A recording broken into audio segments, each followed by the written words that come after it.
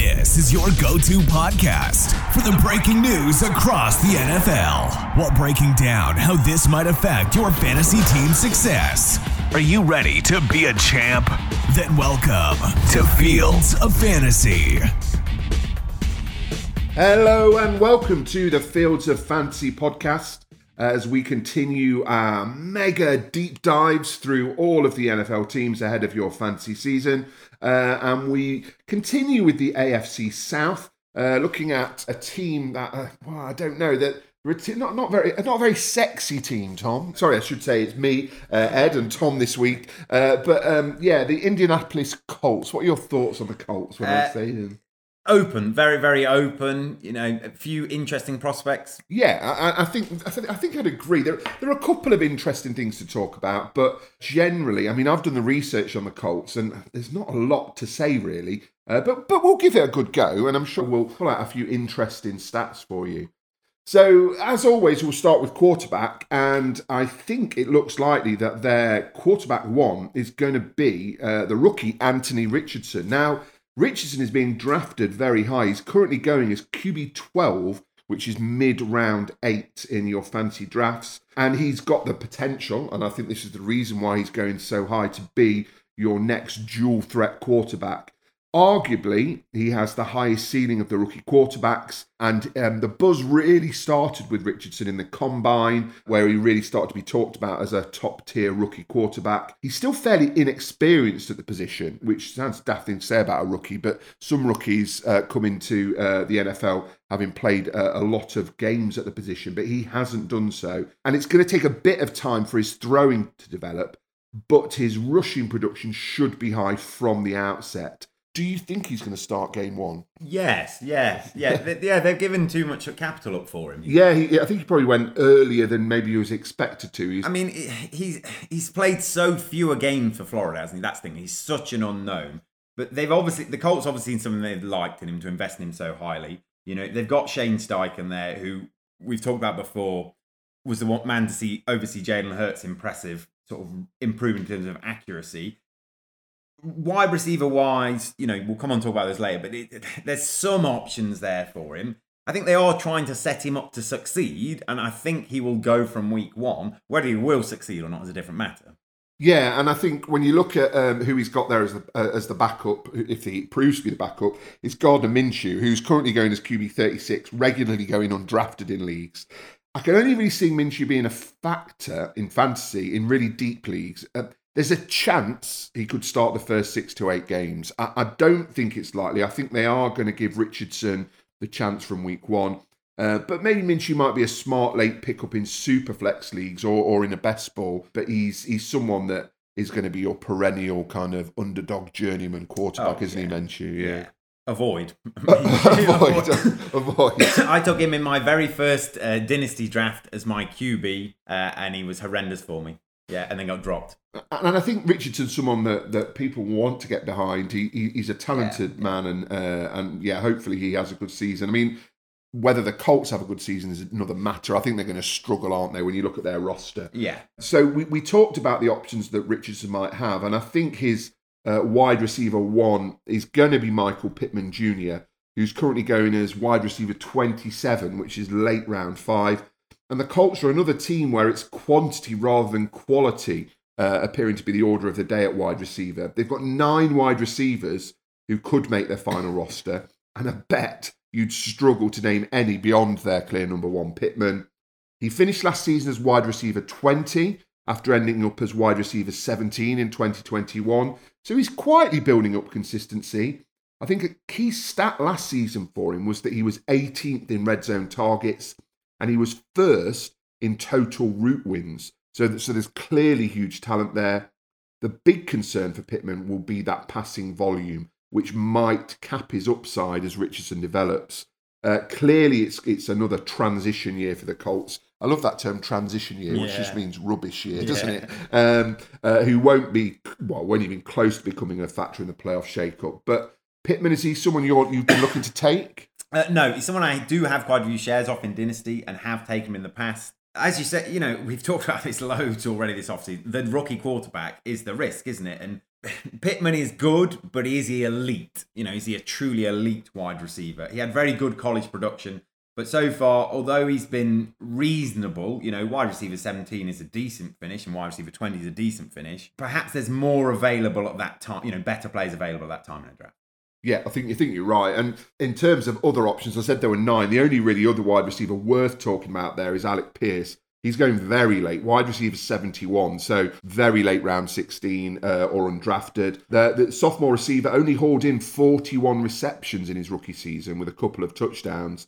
And although he might improve those numbers with a bit more of an opportunity in Indianapolis, don't really expect him to be a factor in fantasy. And he's not someone who I've really invested anything in at all. No, I've got him from last year from a couple of rookie drafts. Finished 63 last year. But, who else are they going to throw the ball to? It could be a sneaky pickup. When you come on to tight end, there's a little bit there at tight end. There's something there. There isn't a lot of other options. I think he's very quick, Pierce. So potential late draft pick, but very, last round flyer. Yeah, and I think he is someone who might have a decent season, but he's a bit too much of a risk. So let's move on to talk about probably the most intriguing player on the Colts roster when it comes to fantasy, and that's Mr. Jonathan Taylor. He's currently going as RB5, which is the end of round 1, early round 2.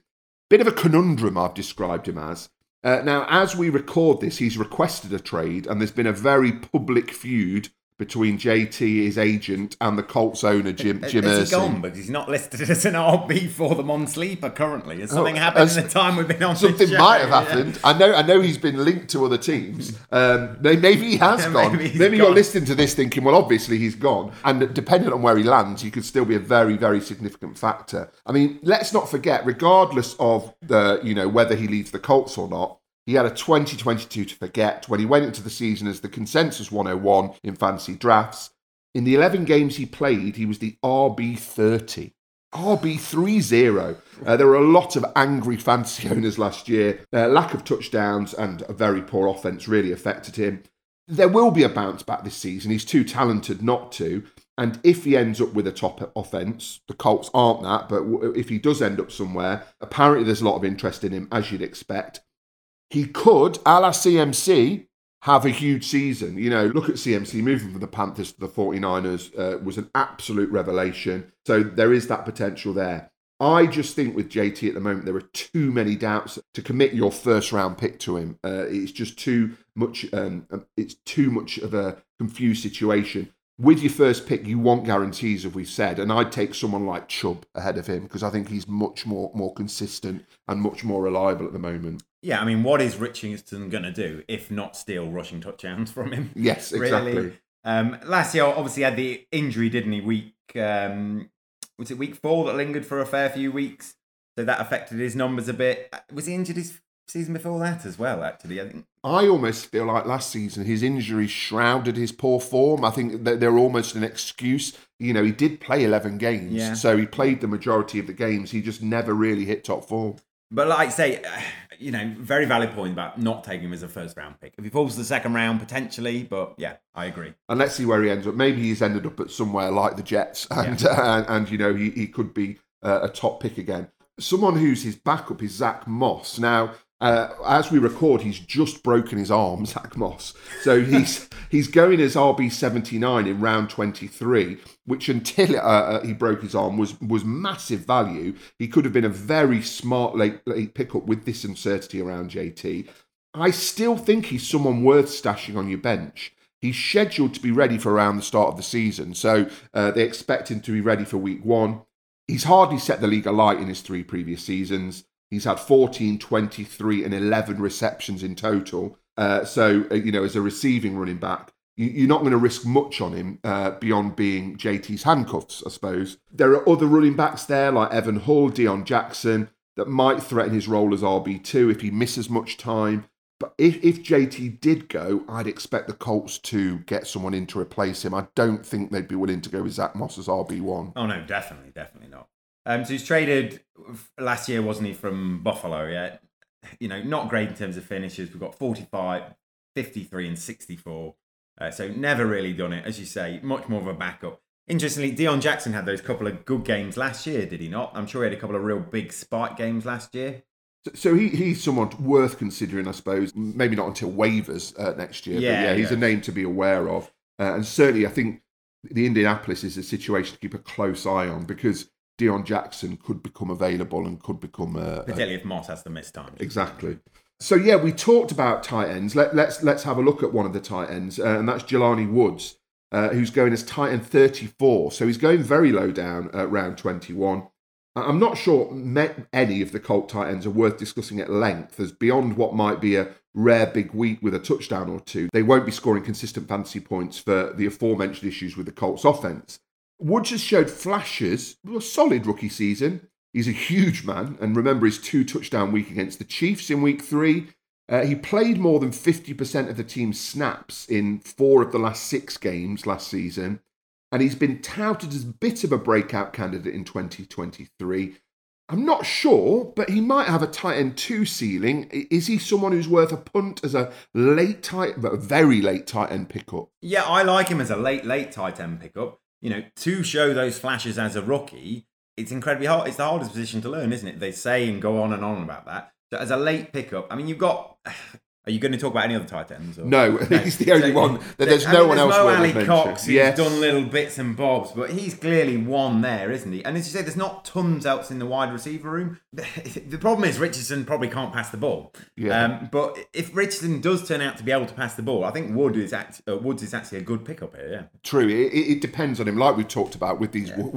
Wookie. It's very hard to say rookie quarterbacks. As we talk about with rookie quarterbacks, a lot's dependent on everything around them is dependent on how they do. Right, so that is another AFC South team in the books. The Colts, I think we kind of agree, are going to have a pretty poor season. They're going to be in contention for the number 1 overall pick, would you say? Or Yeah, I think they'll finish below the Texans. Yes, that's a pretty depressing state of affairs for all Colts fans everywhere. Another team in the books. We'll continue next week, next time when we look at another AFC South side. But for the meantime, Malcolm, it's time. Take us home. You have been listening to Pestle and Ed of TH Fantasy Football. For more content, follow TH_fantasy_NFL on Instagram and Twitter.